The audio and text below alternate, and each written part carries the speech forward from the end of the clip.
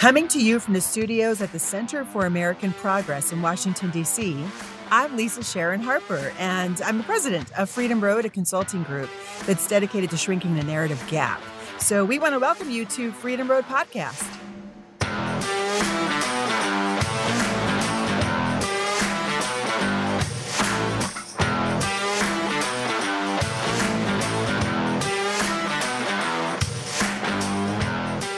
Each month, we bring together national faith leaders, advocates, and activists to have the kinds of conversations that we normally have on the front lines of the work. And it's just that this time there are microphones in our faces and you are listening in. And so this month we are so excited. We have 4 guests all in studio. Oh my gosh, I feel like literally we should just throw a party just for that. Yes. Because for the last several months, we've been chasing people around the universe. Like, you know, literally one of them, we actually chased somebody through the airport as they were on the phone. They were literally walking onto their plane as they were on the phone with us. But I'm so thankful that you guys all came in. We are going to be talking Ruby Woo Pilgrimage, y'all. Ruby Woo Pilgrimage. I'll explain that in a little bit. But these are all women who took that pilgrimage. And so the first person I want to introduce is Megan Stone. Megan Stone is the senior fellow with the Council on Foreign Relations, and she previously served as the president of Nobel Peace Prize winner Malala Yousafzai. Yousafzai. Yes. So forgive me, Malala. I want to meet you one day. You're my shiro. But so she served as the president of Malala Fund, which was working to empower girls globally. So thank you so much for coming in, Megan. I'm so grateful to be here. And we also have Barbara Noe Kennedy. She left her job of 23 years in 2015 at National Geographic Travel Publishing to fly solo as a freelance travel writer. So, Barbara, thank you so much for coming. Oh, well, thanks for having me. Absolutely. And how awesome that you got to do our pilgrimage. Talk about travel, right? Well, exactly. Well, I can't wait to hear your thoughts. And I want to be doing things that, are significant and mean something. So this is... Oh, that's awesome. Perfect. Awesome. Okay, and so Melissa O'Keefe currently serves as outreach leader at Christ City Church in D.C., as well as working as an assistant to a Christian speaker and author who many of you might know, Mark Charles. So welcome, Melissa. Thank you. Absolutely. Okay. And then the last but not least is Andrea Ackerman. Andrea serves as the pastoral associate at Christ City Church in Washington, D.C. So thank you for coming, Andrea. Thanks for having me. Absolutely. And thank you all. The thing these women have in common, as I said earlier, is that they all participated in the Ruby Woo Pilgrimage, which is basically a pilgrimage through the intersectional story of women's struggle for empowerment in the United States. When Megan went on the pilgrimage, it was in its very first year. She was literally one of the guinea pigs who we tested out this whole thing on, and it ended up being an incredible experience. If nothing else, there was deep bonds that happened between the women that still exist today. Yes. I mean, we are sisters, right? Like, because we went on this thing together. We had this common experience. And last year, Barbara and Melissa and Andrea went on a pilgrimage that was all about women's struggle for the vote, to attain the vote. We really made the story more specific. And it ended up being just an incredibly powerful time. So we want to open up this experience basically to everybody else who wasn't able to get on the bus and kind of let you in, since this is Women's History Month. Woo, woo! Okay. Really, we're supposed to be celebrating women. And so I thought, well, what better way than for us to celebrate the experience we had together as women and to share with everybody what we learned, right, on the journey.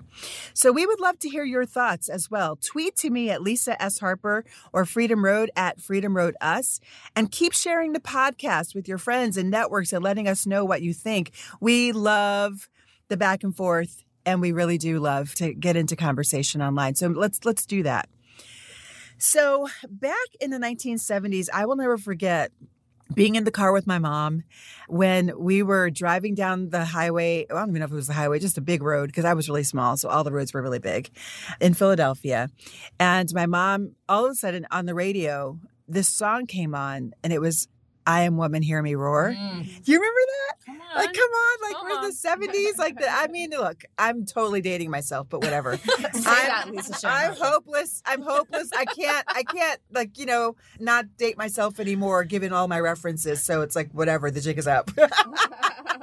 So, but I remember how empowered it felt to sing that song with my mom, right? As a little girl, right? And so, and the ERA was actually, the ERA was coming up around that time in 1980, I believe.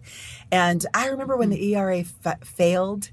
I think I was 11 years old. Yes, I have just really dated myself. But that's okay because I Am Woman, Hear Me Roar, right? So, but the ERA failed. And I remember asking my mom, how could a piece of legislation that is actually about the equality of women to men, how could that not pass?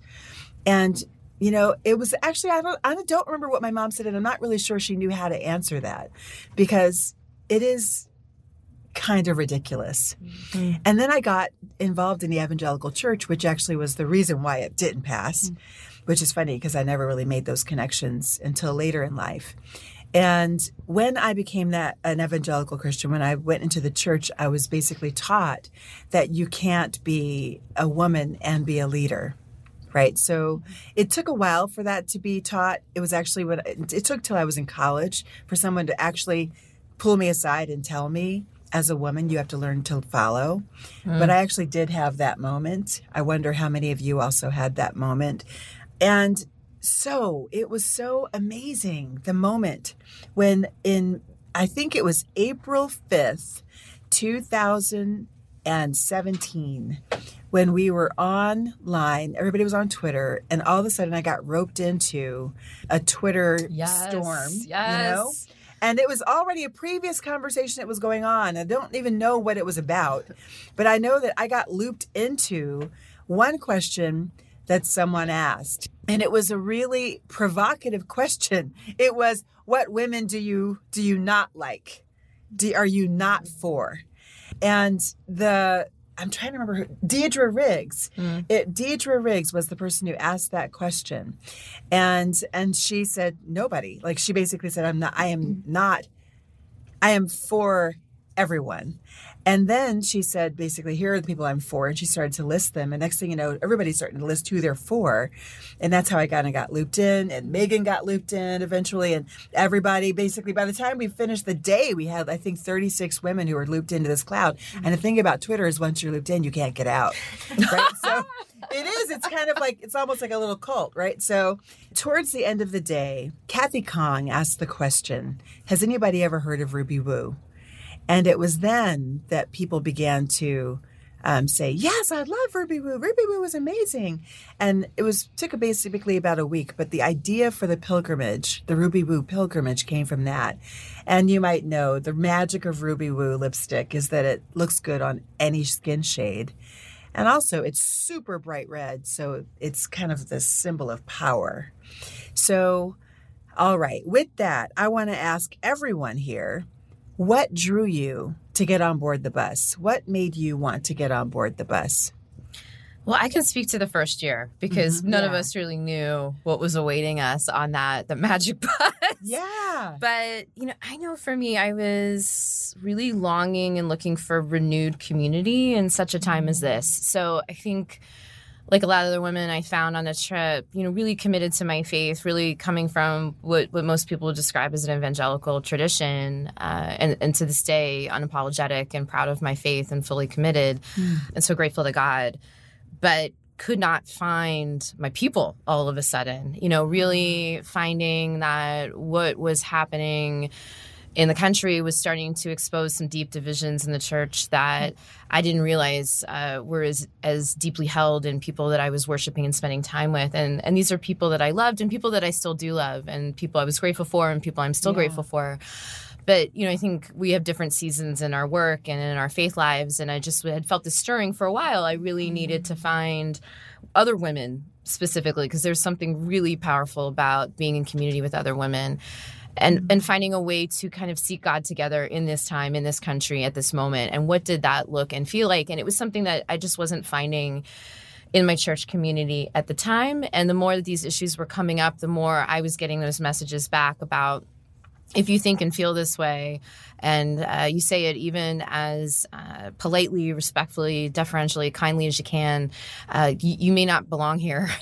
And Really? yeah, and it's Wait. just- So yeah. if you think and feel what way? Because you're traveling all over the world with Malala. You know what I mean? Yeah. Like you're literally engaging in actual justice, not only for women and girls, but also global justice, like between nations in some ways. Mm-hmm. So what was it that they were not down for that? Well, what And I would say say- that kind of knowing the answer, but keep going. Well, I see the work that I do, you're constantly living in, I call it a creative tension, because I want to reframe it as a positive of really different ways of seeing the world, and for me, working in the communities that I've worked in, when I worked for Malala previously, now at the Council on Foreign Relations on Right. girls and women's focused foreign policy and human rights, essentially, you're constantly going to be sitting down with other people with very different views. And I actually really treasure that time, that space, and kind of sitting together in that space that divides views respectfully, and listening to people and figuring out how are we going to work together and move forward. And so even to this day, in a very polarized town, as we sit in Washington, D.C., I'm so grateful for my bipartisan friendships and relationships, and with people that may look at the world very differently from me. So I really treasure that.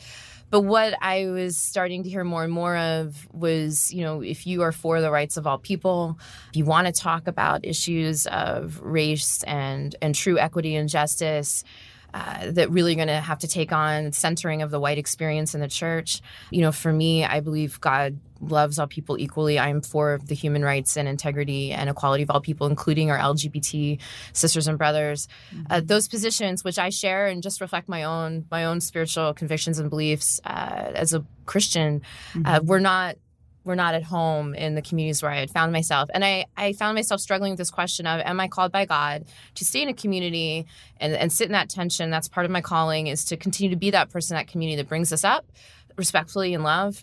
Or is it time to, in love, thank and honor this community, and believe that God may have a different place for me to worship and to love God and love and serve people. And that was the question that was really in my heart when I got on that bus. So there were a lot of long drives on that bus where I was sitting in the back with other women on the trip, talking about how we were all having very similar questions about loving God, being fully committed to our faith as Christian women, and not having a home anymore. And asking this question, am I called to stay in this tension here with the hope of changing hearts and minds and love? Or am I called to go and get nourished in community with a like-minded community, and saying you can love God and believe these things? And it was a gift to be in community with those women over those days and leave knowing, yes, I can.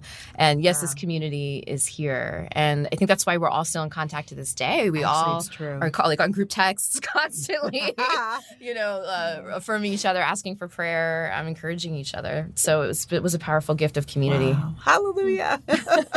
That's great. I see a lot of people nodding. Well, I guess mine is a little opposite in that I am not evangelical. And in some ways, when I saw that was sort of, the overarching, I was like, what the heck did I just get into? I hear you. But I tell you, I went to the Women's March, after that 2016 election, and just felt the empowerment and the energy, and just, now is the time to do something. And then after it all just sort of fizzled, and meantime, crazy things are going on in the world. And it's like, what do we do? And so I actually saw Katie Zimmerman's post on Facebook announcing this Ruby Woo pilgrimage. Yeah. And it, without doing much research, without knowing really anybody other than Katie. Which is probably a good thing. The evangelical thing. Yeah. Yeah. But I just had this gut feeling that I need to do this. Wow. And even, I think I did it without even I might have mentioned it to my husband, but but I was pretty quick to get on the bus. So, and for me, it was also being with a lot of evangelical women and learning that you may think one way of somebody, but that's absolutely not the case, because everybody was just so open-minded. And we're all in it together, really. And we all want the same things. And for me, it was such a powerful experience for that reason. Awesome. Anybody else want to jump in? Well, so I come from a similar background. A couple of you mentioned of the conservative evangelical background. And so I don't have a history of hearing women's stories too often or hearing about women leaders because that isn't something that would necessarily be encouraged. I don't know that that's intentional, but that was my experience of not hearing them. So when I heard about the Ruby Woo pilgrimage and realized that it would be an opportunity for me to learn about stories of women and women's history, which I wasn't familiar with, I wanted to do it. But I had some hesitancies of being sure, was it okay to take time on something like that? Was it okay to spend money on something like that? That's just, I was considering it in quotes for fun and on myself. And those were things that are hard because I'm newer in the practice of doing things for myself and investing in my growth and things like that. Yeah. I still fight with those feelings of guilt of like, oh, I shouldn't devote my family's money to this or time, or it's going to put pressure on my kids or things like that. So I was working through it with friends, and Andrea, my friend is here, encouraged me very strongly to go to. The final thing that really helped me commit to coming was I was talking to one of the elders at my church who is a woman, and she was telling me that she felt like it was a valuable investment in myself. And she also reminded me that I'm raising 2 daughters. And she said it's important for your daughters to see you investing in yourself and to see you investing in learning about women and learning women's stories. And this is for them also. And so that was the final thing for me after I wiped away all my tears from hearing her say that, because I just realized that was true and it wasn't a way that I'm used to thinking. So I committed to coming on the trip, and it was worth it. And I haven't regretted that investment in myself at all. And it has been something I've been able to bring back to my friends, bring back stories to my daughters. And It's all still sinking in. It's still manifesting, coming out in different ways. But it was a good investment, and I'm glad that people in my life pushed me to do it.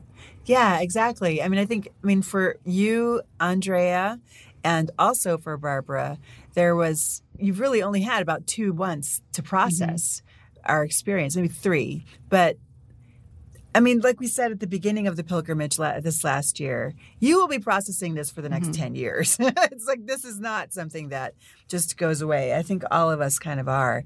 How about you, Andrea? I grew up in a similar context, evangelical, and I'm a Korean American adoptee, and I grew up in a white pastor's family in a mostly Black community. So, lots to unpack there. Yeah. But it's interesting because in the past few years, the big thing that I feel like I've had to wrestle with hasn't really been around my ethnicity. It's been more around being a woman. And I think not just discerning, but accepting a call to pastoral ministry has been so difficult for me. Once I kind of got over that hump, I became this I will champion women forever, especially women in the church and in the evangelical church. And so that's been like a given for me. I feel like I've arrived somewhere there. And I think that it's only been a bit more recently that I have started to think about the implications of being a Korean American, which is a whole other box. And then you add adoptee to that, and that gets even more confusing. Yeah. But my daughters, too, have played a huge role in that for me and processing that for myself. Having 2 little Korean American daughters run around and navigate the world as Asian Americans is very compelling for me to figure out what my place is. And I think that I was so drawn to the intersectional piece of Ruby Woo. Yeah. I heard about it at the Voices conference last year. Yeah, that's right. Yes. And I had such a powerful experience there of hearing solely from leaders of color, including women of color. And so I think for me, I've been on this intersectional journey of not only am I a woman, I'm a woman of color, and I feel the responsibility to steward my own life experience, not just for me and not just for my daughters, but for women in general. These are our stories. You're listening to the Freedom Road podcast, where we bring you stories from the front lines of the struggle for justice.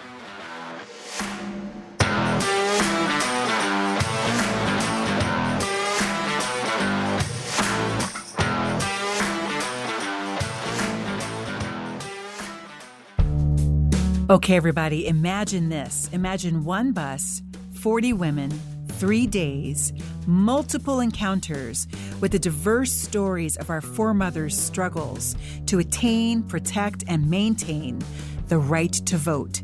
We're going to travel from Seneca Falls to New York City to Atlantic City and then D.C. And then we're going to spend one full day on Capitol Hill talking to our legislators about the need to protect women's right to vote.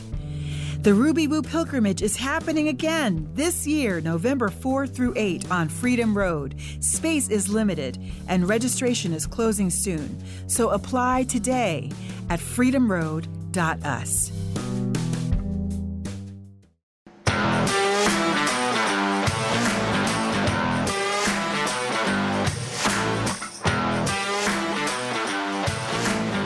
So you guys, here's the thing. Ruby Woo began back in November 2017, right around the time when Me Too began. And it was becoming this national phenomenon. And in the years plus since then, or the year plus since, our nation has experienced a bunch of stuff.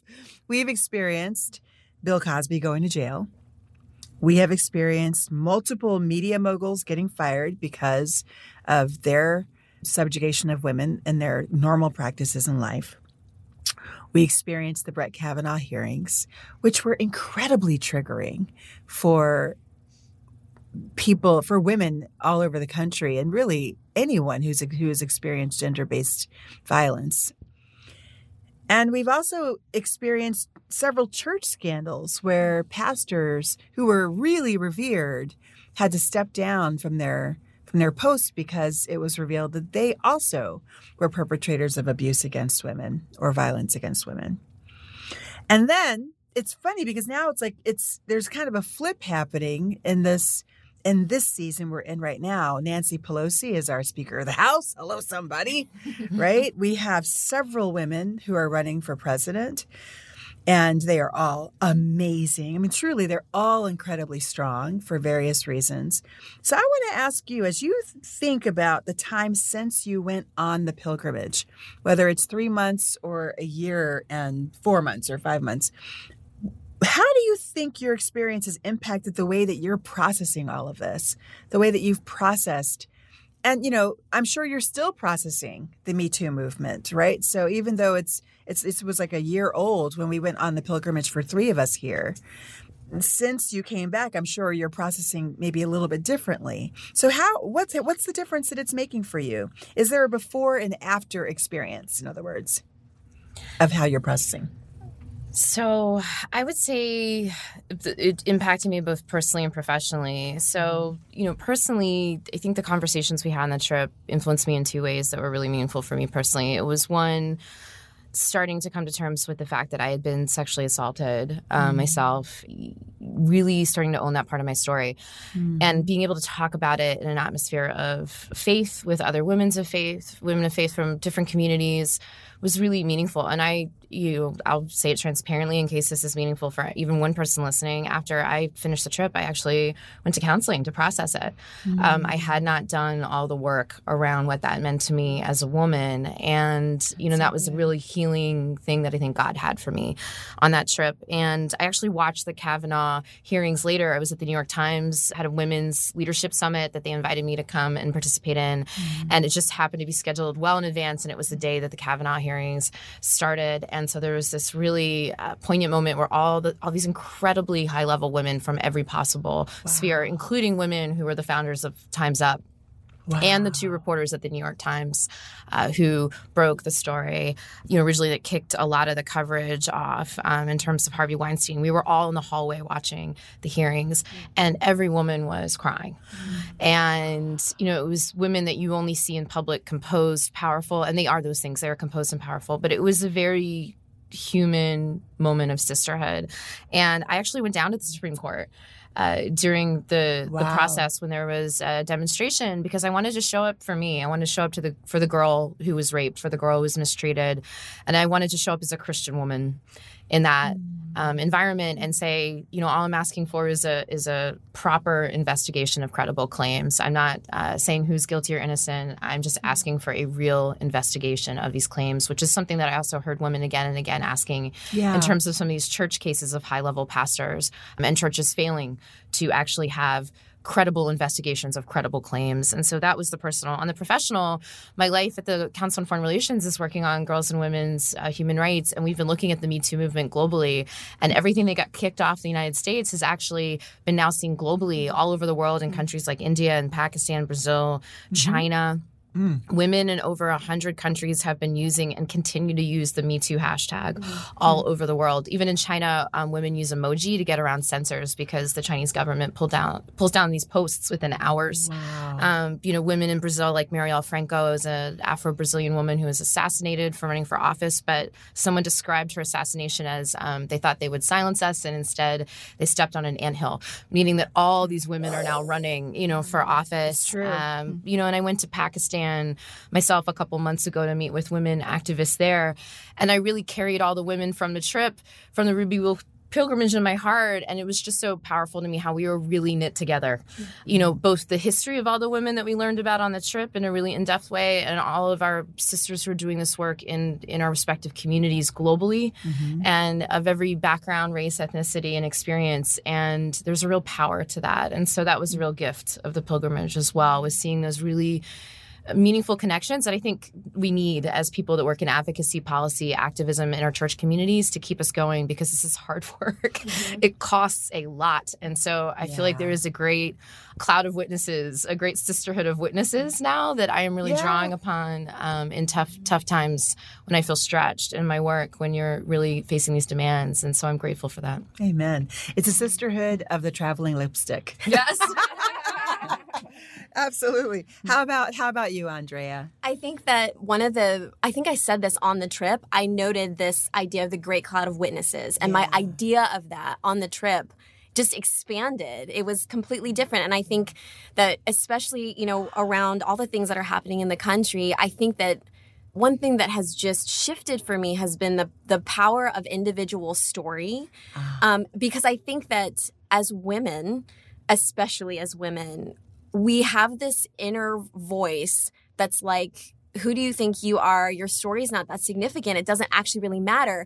And even with something like the Me Too movement, for me to say, I'm going to, concede my time to a person who's had a much more traumatic experience, that can be appropriate. I also think that can be a cop-out to say, my voice is not important. And I think that the power we've seen with Me Too has been, it's the collective of individual voices that makes it so powerful. Yes. And so I think even with Ruby Woo and with everything that's been happening with Me Too, and even just around the Brett Kavanaugh trial and things like that, I noticed something. I think I feel lucky to be around people who ask and do want to listen to my story, even though there's not this, I have not experienced the same kind of trauma that so many women have. But I think it was just so significant to be asked even by my husband or the men that I work with to say, like, what is it like for you to be a woman today? And for me to say, oh, yeah, like it's teaching my children that when they turn 14 or 15, that you're going to get catcalled when you walk down the street. Oh, that's a reality that they don't understand. And for even to see the men in my life be like, oh my gosh, that is a reality that I don't understand. And I think that I've recognized the power of the normativity of the dominant narrative, which has been male most of the time, and how powerful an individual story, my story even, and my experiences, how they resist that and how they come against that and how important that is. Yeah, that reminds me actually on the pilgrimage, and I think this was specifically for this year's pilgrimage. I don't think we did this on the first year, but this year we were very, very intentional about the spiritual formation at the beginning of each day. And so we did the divine hours each morning, and reading the text and kind of going back and forth, this side of the bus read this piece and that side of the bus read that piece. And several times we actually began to insert the word she wherever we saw the word he. And that itself pushed against the normativity of maleness. It was really, it feels weird. And in my evangelical self, it almost feels heretical. But then when you really think about it. Do we actually really believe that God is a he? Does God has genitalia? No. Yes. Come on, we're for real here. This is for These are real. questions. Yes, come on. Say that. God does not have genitalia. So it is as heretical to say he as it is she. So let's will there be a shareable Twitter graphic from that quote after the podcast? Now there will have to be. There will have to be. That's a note. That's a note. So, but yeah. So now, but how about you guys? How has that? I'm looking at Barbara and Melissa. How has this experience changed the way you process what's happening in our world? I think for me, just realizing, like I shared before, and not really knowing a lot of feminist history and how women got the right to vote and things like that. When I heard those stories and heard the arguments that were used against them, used the things that people said about them. And then when I come into today and I see the things that people are saying about women who are leading today and how they're demeaning them and how they're putting them down and, you know, how the way that women's stories are dismissed and men's actions are excused and all of those things, I just realized this isn't new and it's a system that's been going on for a long time. And again, whether people are aware of how they're participating in it or not, I just have been really struck by this. Just an underlying system that we have. My experience of women, although there's a lot of different groups of people, whether you're marginalized because of skin color or because of a disability or because of your gender or whatever, but just how our society is so divided up into people whose voices are listened to and other people's voices are discounted.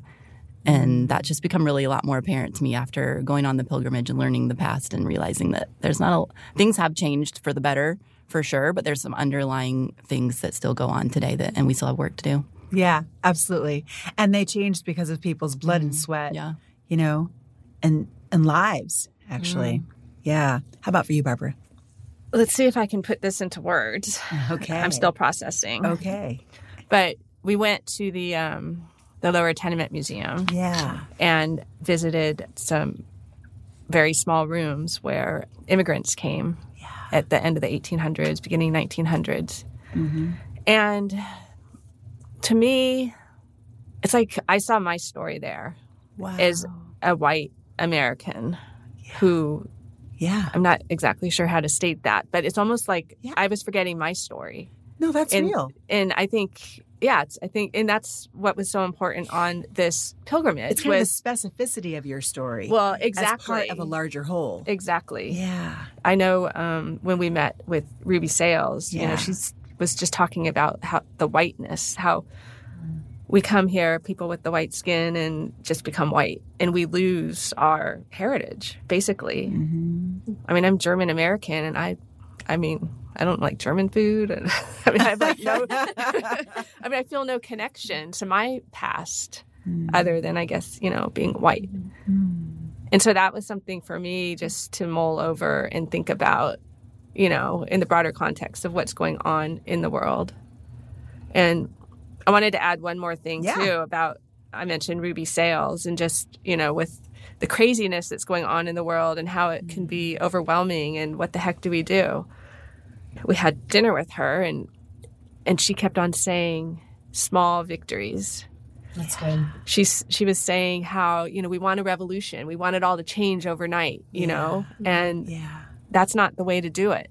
And I think the last midterm election showed small victories, you know, the number of women and people of color who got into Congress. I mean, those are small victories. Each one. A small victory. Yeah. That together, collectively, is like, what, a blue wave.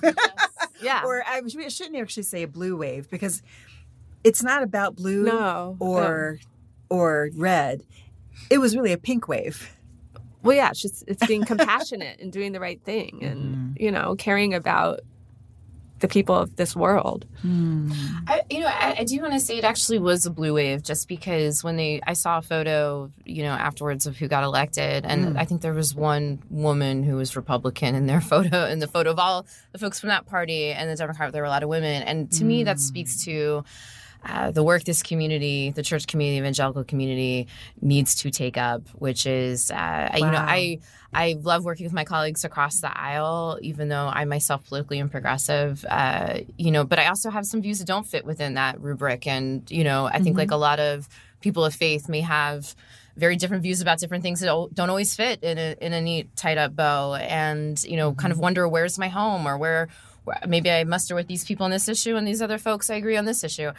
But I think that's the work, visually it was just very striking, the lack of diversity in every way, and so that's the only reason I say, there are ways to observe measurable things without making it accusatory or saying that we're condemning it, but it's saying this needs to change. It's the difference between conviction and condemnation, right? So there should be a conviction there, but not a condemnation. We shouldn't condemn people that, fail to come to that realization and commitment to those values, but there should be a conviction or this needs to change, and I think that's the work that the church hasn't taken up, and that community still needs to really own. Thank you for saying that. I mean, it's funny because I catch myself now. I mean, I said, "Oh, not a blue wave." It was a blue wave. I was, trying to be nice. As a woman, I'm trying to be nice, right? But I mean, we're just, as an evangelical, trying to be nice or whatever. But no, it really was. And this actually is interesting because I think in a lot of ways, the reason it was a blue wave of women is because of the intersectionality of the current Democratic Party. The reason why women have been able to flourish there is because there's a way that women have not had to divorce themselves of their ethnicity in order to promote themselves as women. But they haven't had to divide themselves. So I'm able to be, and this was my very first book, so I'm not outing myself at all, but I am a Democrat. And the reason for that is because in that worldview, or the way that the Democrats currently are approaching the question of how the polis lives together, it is considering the equality of myself, my body, as both a person of African descent and as a woman. And so I'm able to bring my whole self there, right? And so the whole self flourishes. But that is just not, the permission to flourish is just not present right now on the other side of the aisle. I don't think that's really debatable. Yeah, I think this is why it's so important for people of faith, and you can only speak to my faith tradition as a Christian, and from what, again, most people describe as an evangelical tradition, is it's really important for us to be in these conversations. The funny thing for me as a Christian woman is I'm on the board of Indivisible. There are a lot of people in church communities that are horrified that I serve in that role. And there are probably people in the progressive community that don't guess, that I I'm an evangelical Christian either, so I find myself with one foot in both worlds, with some, questions and maybe even suspicion from both communities. And I think it's so important. That's why we have to authentically show up and be in community. I want people that are like, hey, I think all Christians believe this, to ask me questions and to have me respond calmly and love and get asked tough things and give me the opportunity to say, actually, I've read the book. I'm not sure if everyone's reading the same book as me, but when I read the Bible, I feel like Christ is really clear about some things. I'm looking at those red letter words, and this is what they seem to mean to me. Personally, this is my personal conviction as a person of faith. And I welcome even uncomfortable conversations in my faith community about what I believe and what I do out in the world. But I think we have to just throw off and reject this whole constraining construct that if you are a believer, if you are a follower of Christ, that you cannot be out loving and serving people in this way. Of course you can. And I think that was something that the pilgrimage really highlighted, was that if you are against injustice, which a lot of churches talk about, that requires looking at the systems that have created that injustice and will have to change. And the way those systems are going to change is not only one-on-one, which is how we look at a lot of church engagement, sponsor a child or take a trip or fund one Christian organization. It's going to require being engaged politically.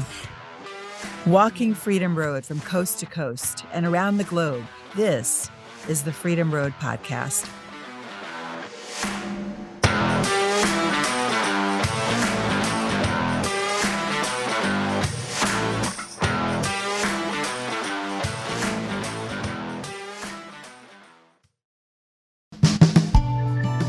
Thinking Cap is a weekly podcast hosted by the Center for American Progress's Michelle Jawando and Igor Volsky. In the current political moment we find ourselves in, full of protests, anger, and activist momentum, Thinking Cap hopes to lay the groundwork for the bold progressive policy ideas we need to continue moving this movement and our country forward. You can find new episodes each Thursday on Apple Podcasts, SoundCloud, and AmericanProgress.org, or wherever you get your podcasts. Also find them on Twitter at ThinkCapPod.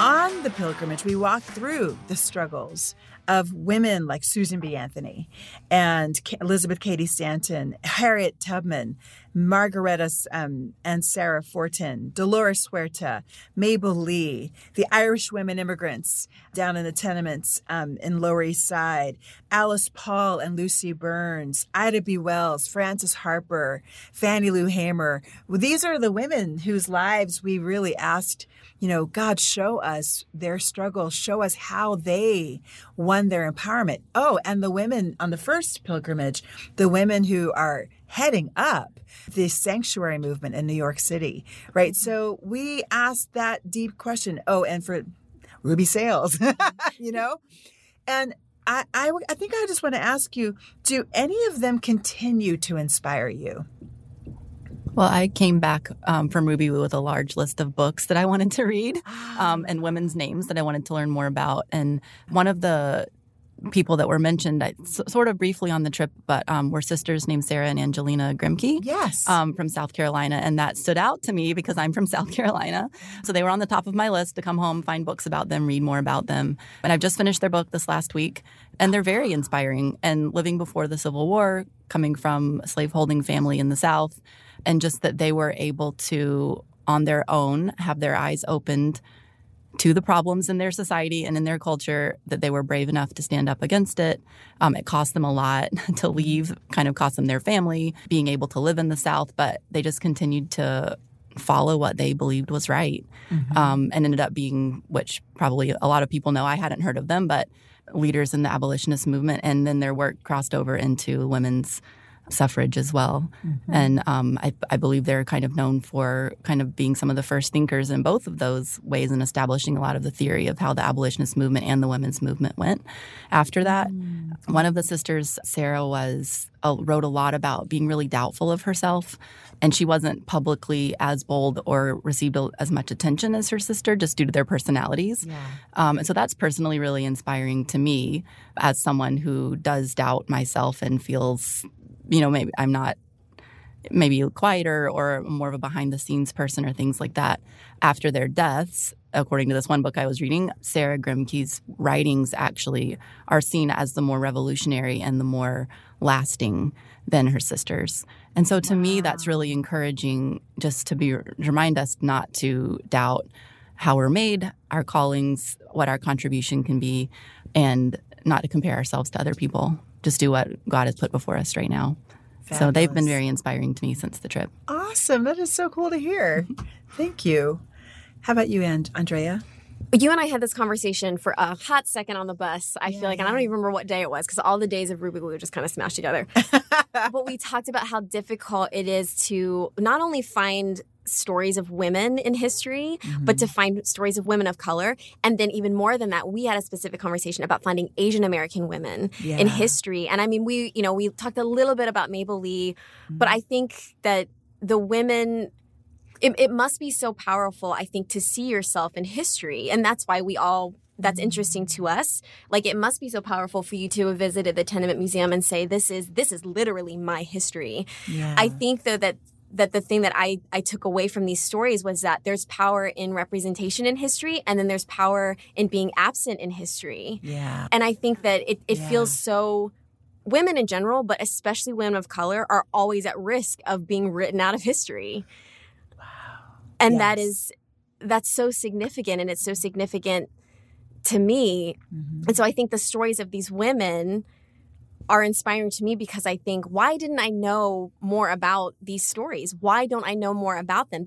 As I've kind of looked for more Asian American history, there's literally, you can Google this, there's literally an article, I think it's on NBC, that's called like 4 Asian American women that you didn't learn about in school. And I'm like, why didn't I learn about them in school? Why do I have to do this very specialized thing to learn about women of color and their contributions in history? Their contributions have been great. We just don't know about them. And I think That's exactly right. Yes. And what is that? And I think even just in thinking about what the implications are for me and us today, it's Women's History Month. You know, why aren't we learning we learn about some diversity of women and women's history, but, you know, my kids' school doesn't celebrate specifically Asian American Pacific Islander Heritage Month. Why not? Like, why don't we learn about those women as well? Those women aren't mentioned in Women's History Month either. Wow. Yeah, did you know that the first non-white Congresswoman was an Asian American woman? Yes. Why didn't I know that? Why don't we teach that in schools? That's a win for all women of color, not just for Asian Americans. And so I think I have been more struck and inspired by the stories that we didn't learn about because of the power of the stories we did learn about. What else is there? What other women have contributed and sacrificed that we don't even know about? A to the men, A to the woman. I mean, a lot of these women I think about a lot, but the one that really I have in the forefront of my mind is Lucy Burns, who early 1900s, 1910s was on the forefront of fighting for the women's vote. And what struck me is fighting for the vote was not merely just standing in front of the White House with picket signs and having tea with the president. These women suffered violence and incarceration for months on end, being force-fed raw eggs. I mean, just horrible. And these women generally were socialites. They didn't have to do this. You know, they had good lives, but they were so dedicated to fighting for the vote for all women.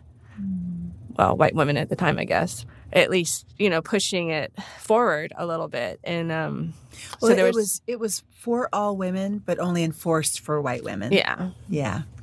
But yeah, the Night of Terror that took place in a prison just here outside of Washington, D.C. I mean, just the horrendous, you know, just bashing and the guards just attacking these women and just the resolution and the strength of these women to carry on and continue the fight, you know, and make it better for all of us. I mean, to me, that's just astounding.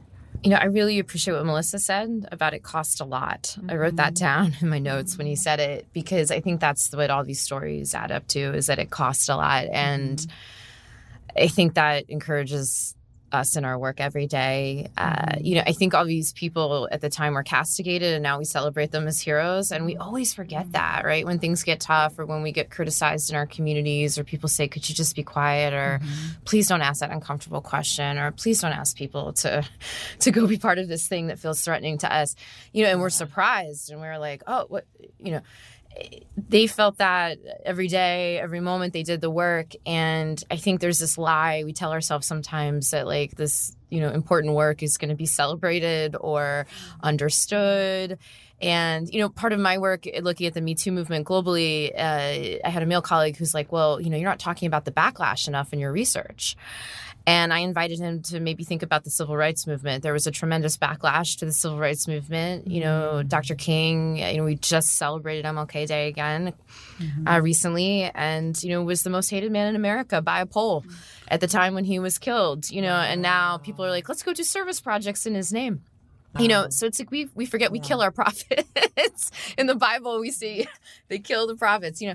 So it's going to cost something, and it's going to cost a lot. It's going to cost a lot. But the thing that heartens me in doing this work all over the world is that when I see the backlash, that's actually evidence that hard and needed conversations are happening. I take that as a positive indicator. Like the idea that you're going to change things, everyone's going to be like, high five, that sounds great. Thanks for changing the way that I'm going to have to move through my life and all the power systems and structures that I'm used to. Sounds awesome. You know, probably not going to happen. I would love it to, but it's probably not. Right. It's gonna cost everybody something. And so I take that as a positive sign. And I also am grateful for the example of all these women that we've learned about on these pilgrimages, because when I meet women all over the world, they cite these women. Yeah.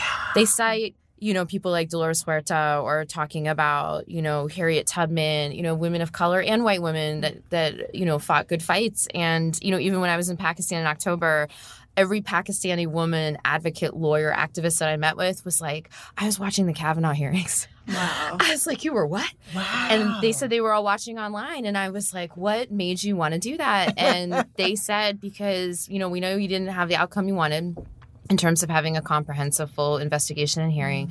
They're like, we're just fighting to have it even said out loud. Like, we're just fighting for it to even be an issue.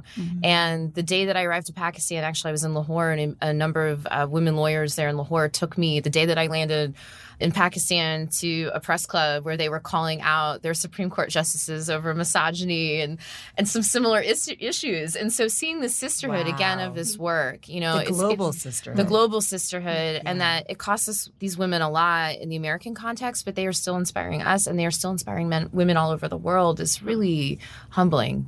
Wow. So let me ask you guys this. One of the goals of the Ruby Woo pilgrimage is to tell that intersectional story that we've been talking about, actually.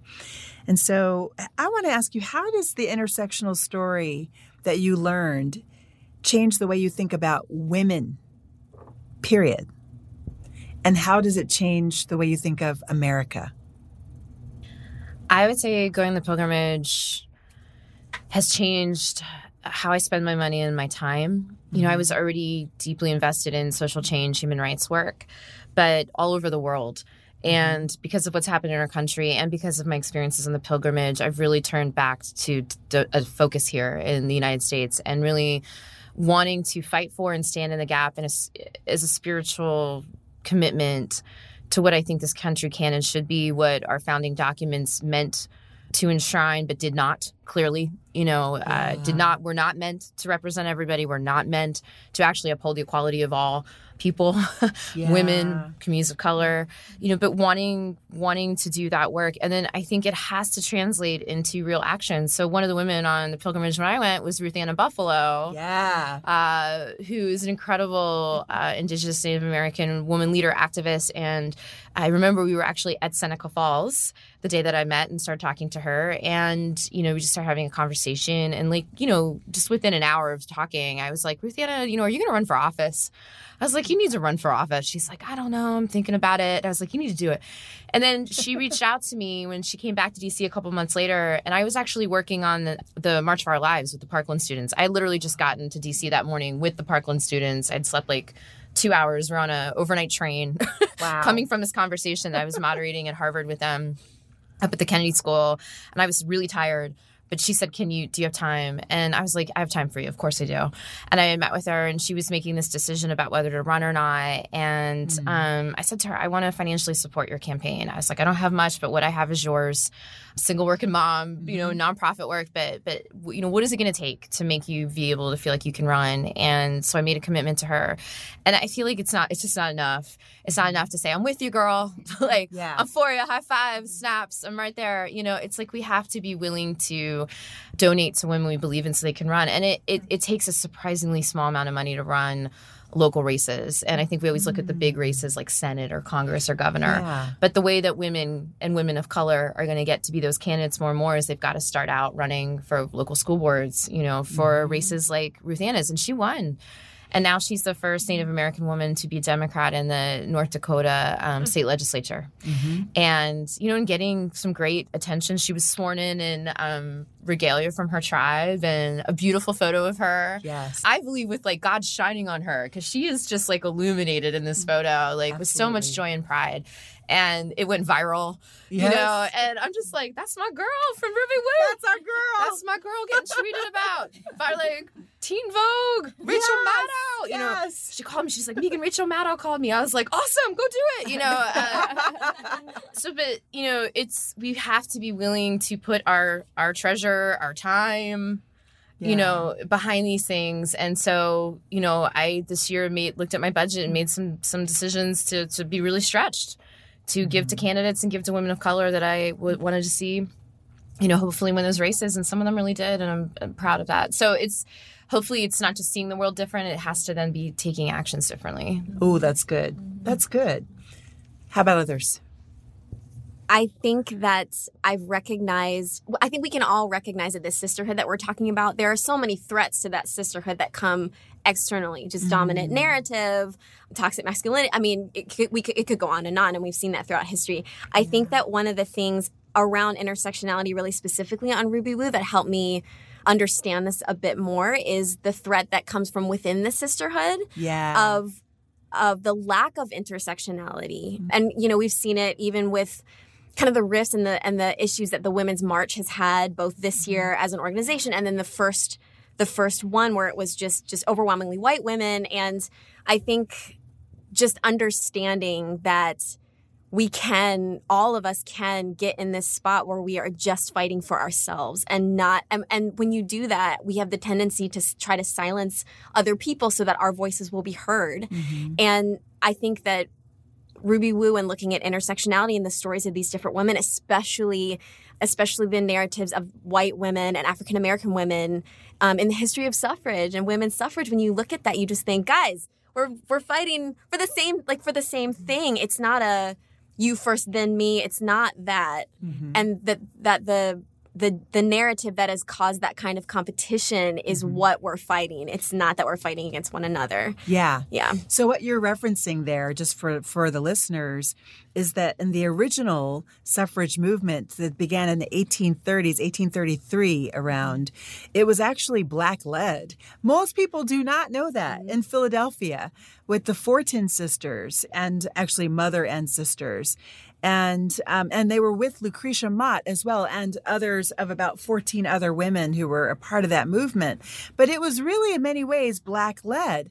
And then that movement, very quickly, it became a national thing. And there was a big convention in New York City where it was also very multi-ethnic, but most of the Black folks were not actually there. They were invited, and some could bear the expense, but not many. And so they didn't go, or they weren't there in big numbers like they really should have been. And then by 1838, I believe, was when they had the Philadelphia Convention, where the whole thing was burned down by a white mob of men who said, this is horrible. And part of the thing that was horrible was that it was this multi-ethnic group of women that were leading into abolition, right? So, and leading into Black freedom.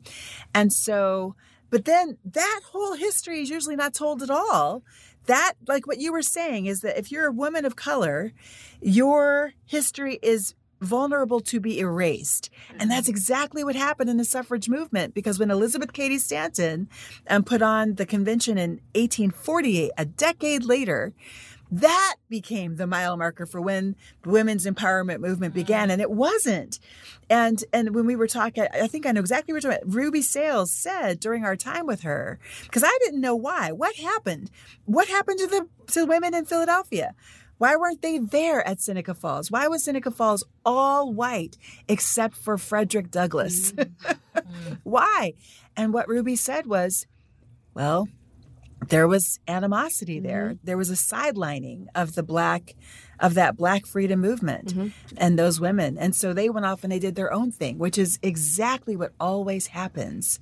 So thank you for saying that, Andrea. I think that you bringing that up is critical right now.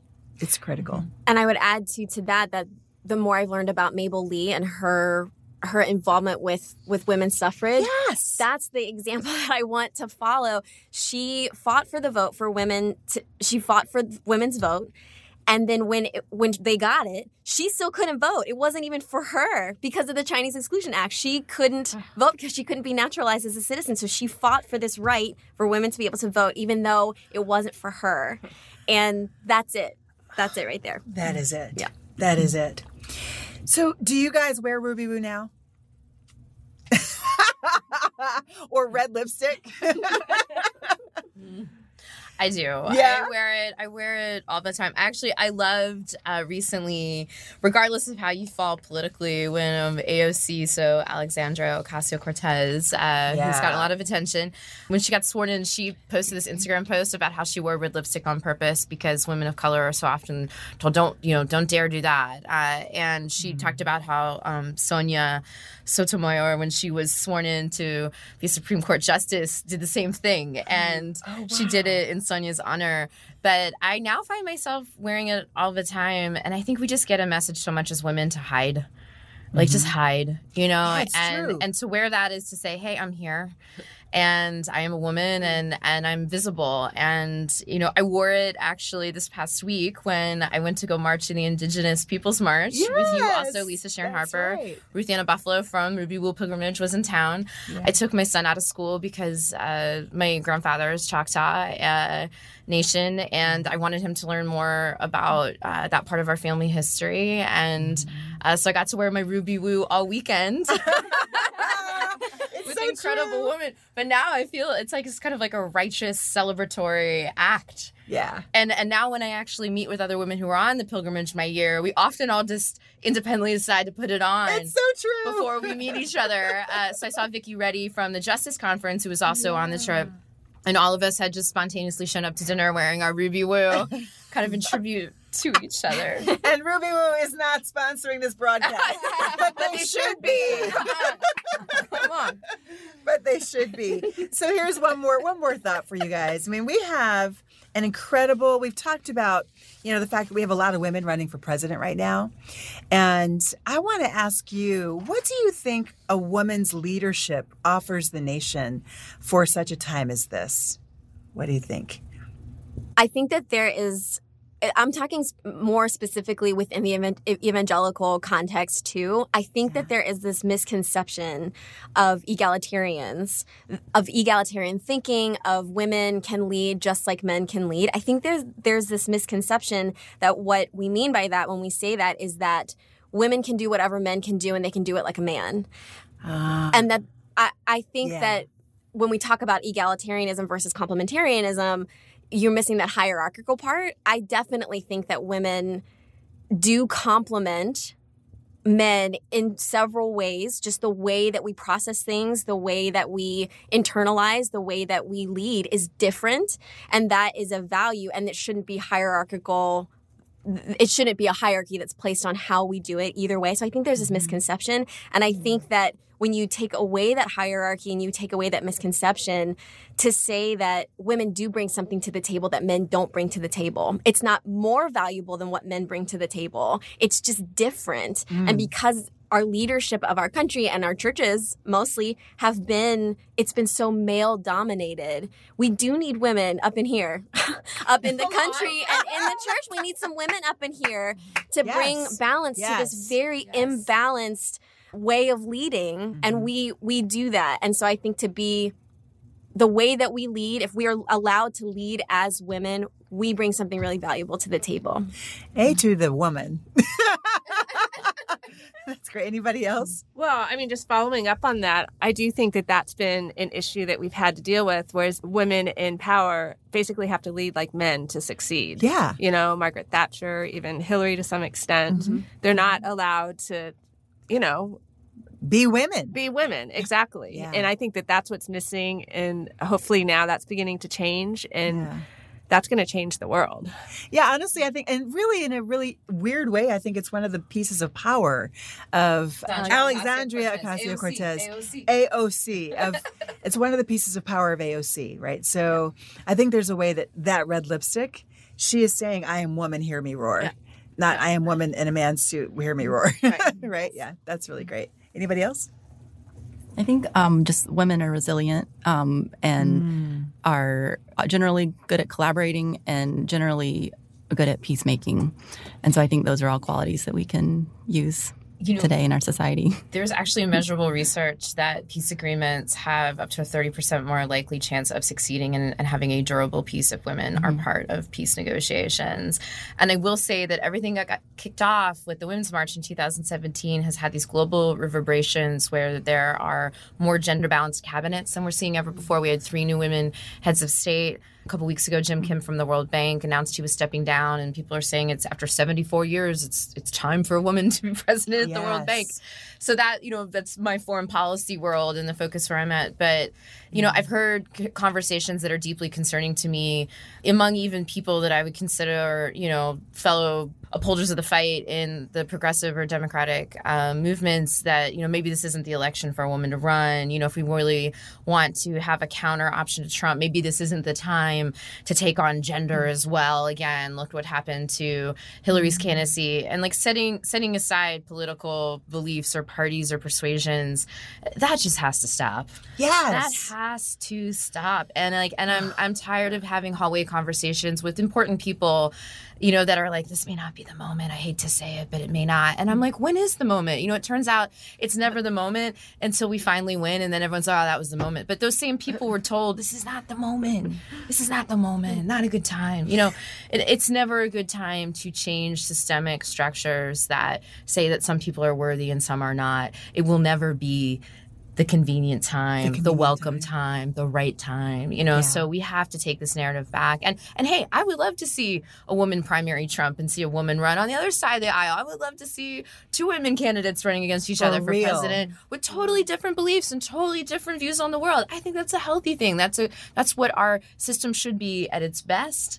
You know, and so like, why can't we all embrace that in our different communities? I would love to see the conservative community have an incredibly qualified, wonderful woman run. That would be great. That would be a great outcome. So when are you going to run? That's what I'm wondering. When are you going to run? Oh, Lisa. Megan Stone? I think I said it first.